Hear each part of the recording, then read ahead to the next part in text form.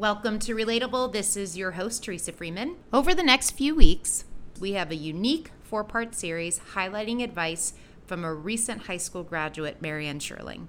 These will be brief 15-minute episodes, easy for our teens to consume, that will be a great resource for both high school students and parents who are curious about the college admissions process. Marianne was admitted to UVA, or for those that aren't local, the University of Virginia Early Decision. She shares great advice on how she handled the application process for college, as well as what to expect with regards to on-campus interviews. She talks specifics on SATs, ACTs, high school classes, and grades. Marianne also talks about how doing things her way instead of what she should be doing was a difference maker in her college acceptance. We hope you enjoy this series.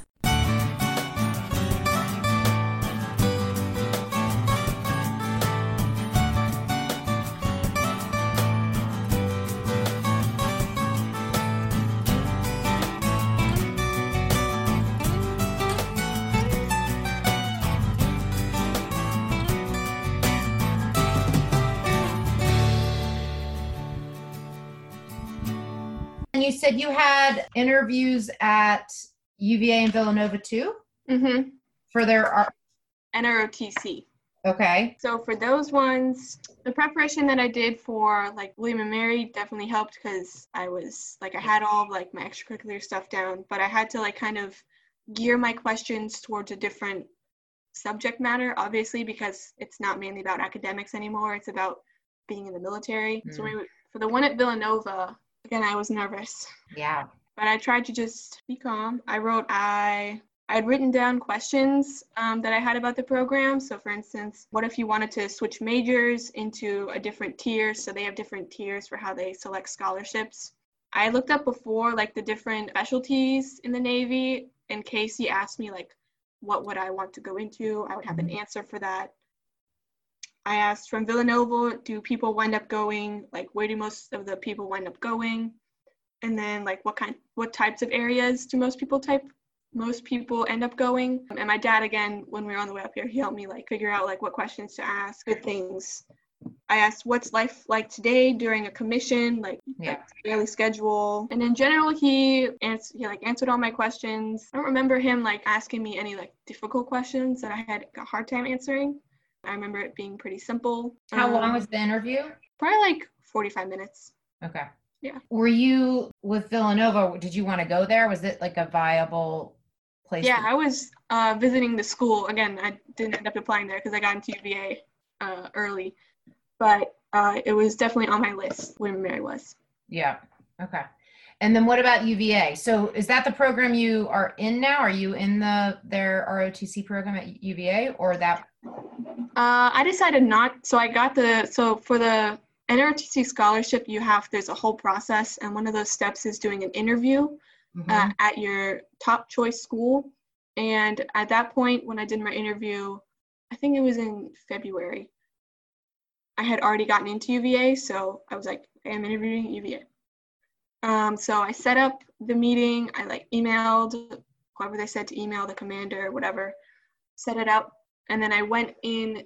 And so it's funny, beforehand, I had looked up questions that they would ask or types of questions, ways to prepare. And what was funny is I actually got the PDF of the questionnaire that they were supposed to ask me.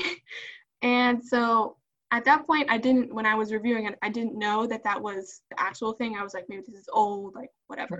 Right. But I still used it as a base for my questions. So I made sure I had an answer to every one of those questions. And I went through it with my dad on the way down. And I was worried. I was like, what if these aren't the questions? I don't know what I'm going to do then, but we'll figure it out. Because I had prepared for it.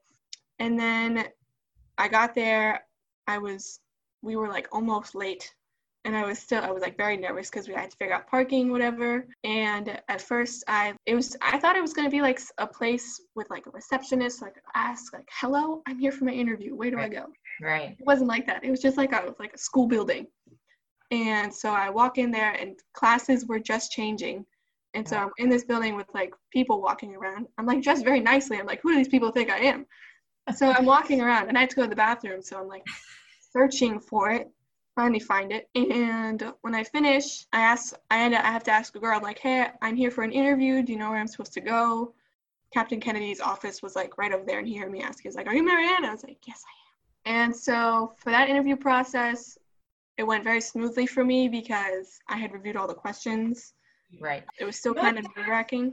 It's interesting about your comment about that in terms of what if these aren't the questions, or you because now there is so much access to information online, and you can, first of all, taking this step to be resourceful and research is such a critical component. And if you don't do it, it's like on you, right? Because there's so much available to prepare yourself. To your point, like if I'm not prepared, then the more prepared you are, the more wiggle room you have to dance, if you will. But it's interesting. I was just coaching someone at Amazon. They have these principles that they live by at Amazon. And so everything you look online is about these principles, and their interview process is really typically anchored in these principles. And the questions are somewhat familiar, they're behavioral, but they're always geared, And so I was helping someone and coaching someone, and then he went to the interview and they didn't ask a leadership principle question. They asked something entirely different. And because that person was so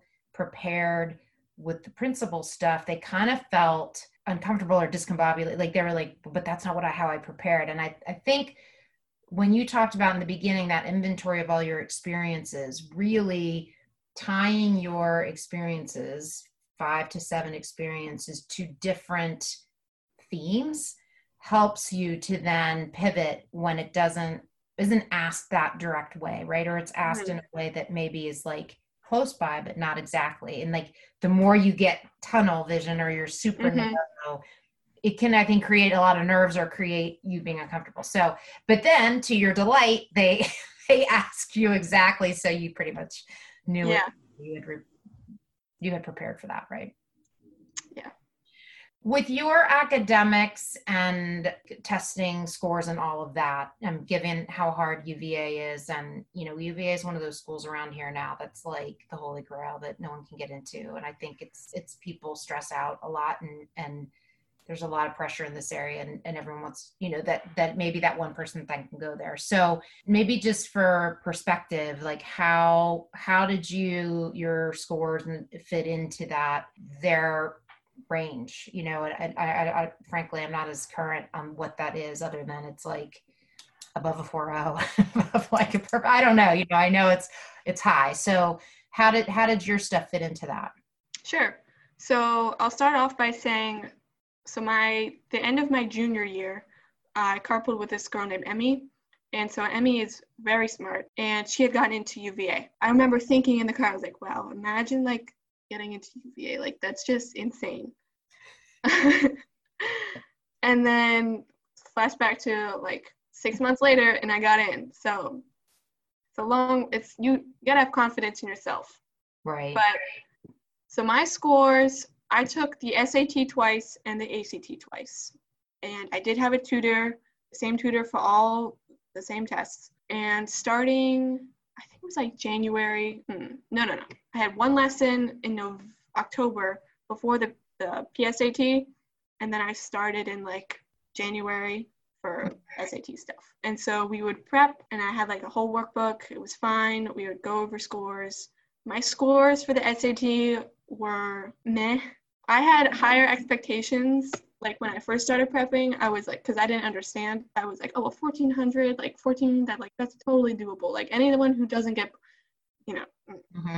And then as I started taking the SAT, I wasn't getting the scores that I thought I was going to get, because it's just not how everything works.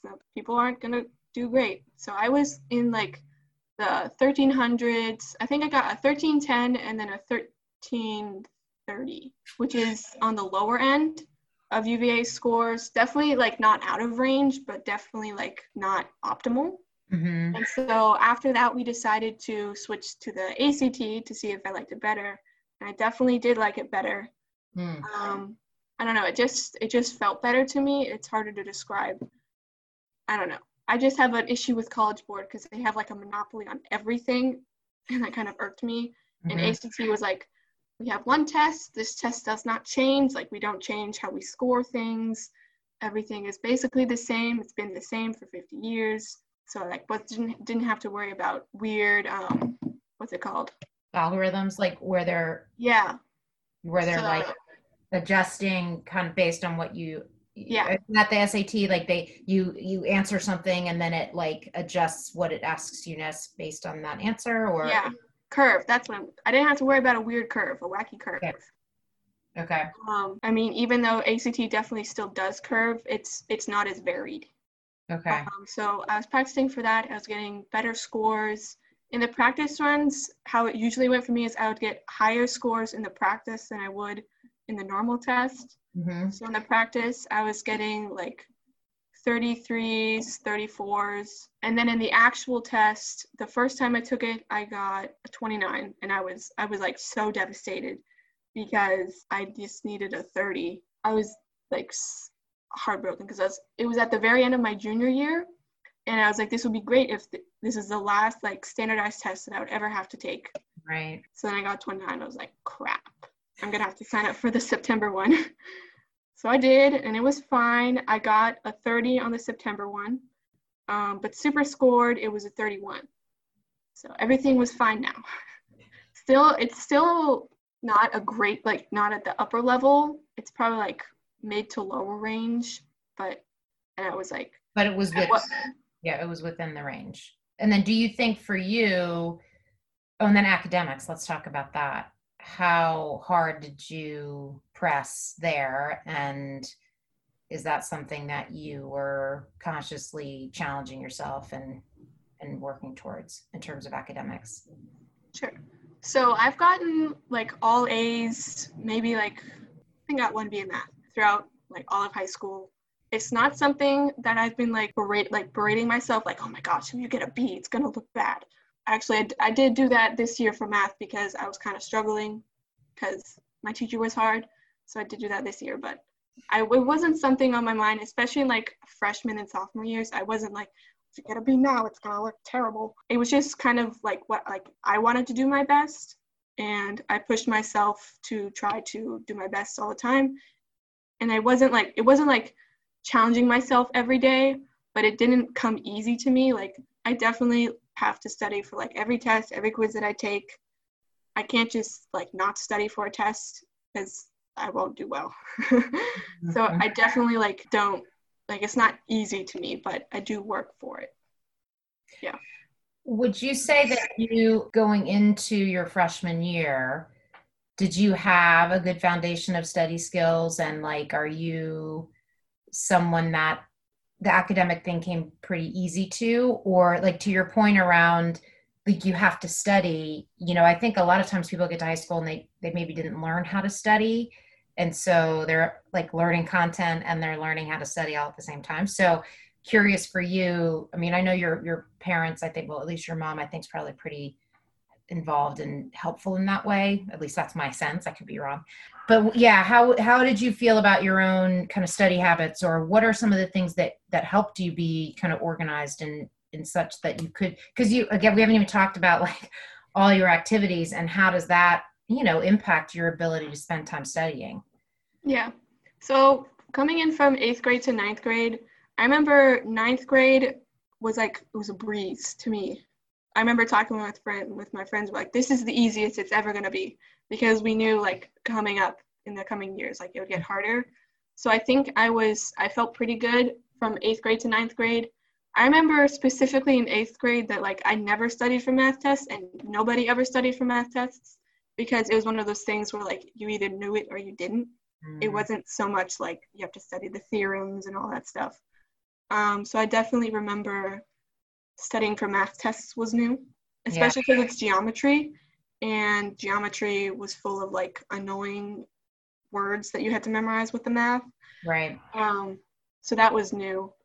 And then I remember studying for midterms for the first time was kind of like a whoa, because it's like a bunch of information that you have to study. And for me, I have never studied for a test more than a day or two before the test, because I'll just forget the information. Right. And so it was hard for me. So I would study like a week or two before the midterms. And I'm like, in the beginning, I was like, I have so much stuff to study.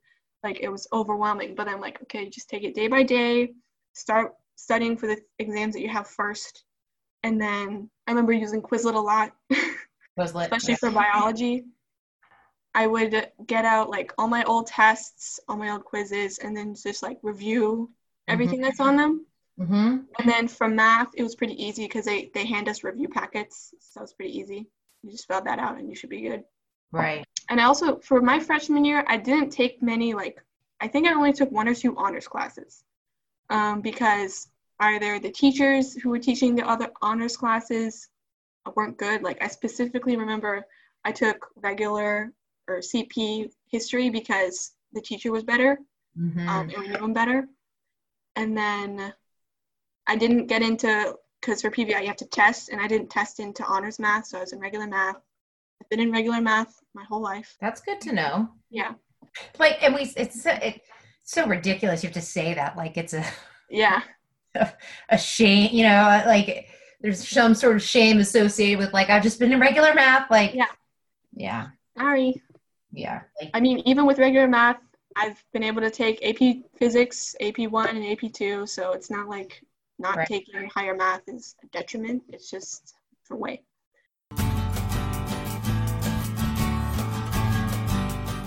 Relatable is sponsored by Teresa Freeman Associates, your one-stop shop for soft skills development, speaking, coaching, and workshops. If you'd like to hire Teresa, visit www.teresafreemanassociates.com for more information.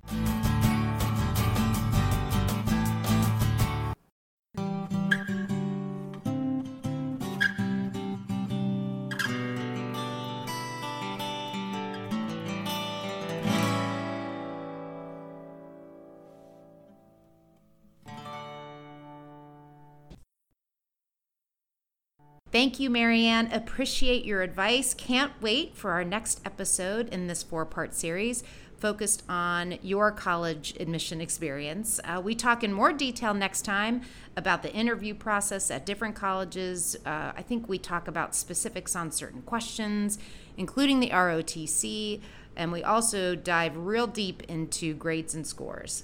Thank you to Missy, the producer on this episode. As a reminder, if you like this discussion, please subscribe, leave comments, and rate Relatable. We can be found on most streaming platforms. Relatable is sponsored by Teresa Freeman Associates. You can follow us on Twitter and the TFA Facebook page. Until next time, this is Teresa Freeman with Relatable.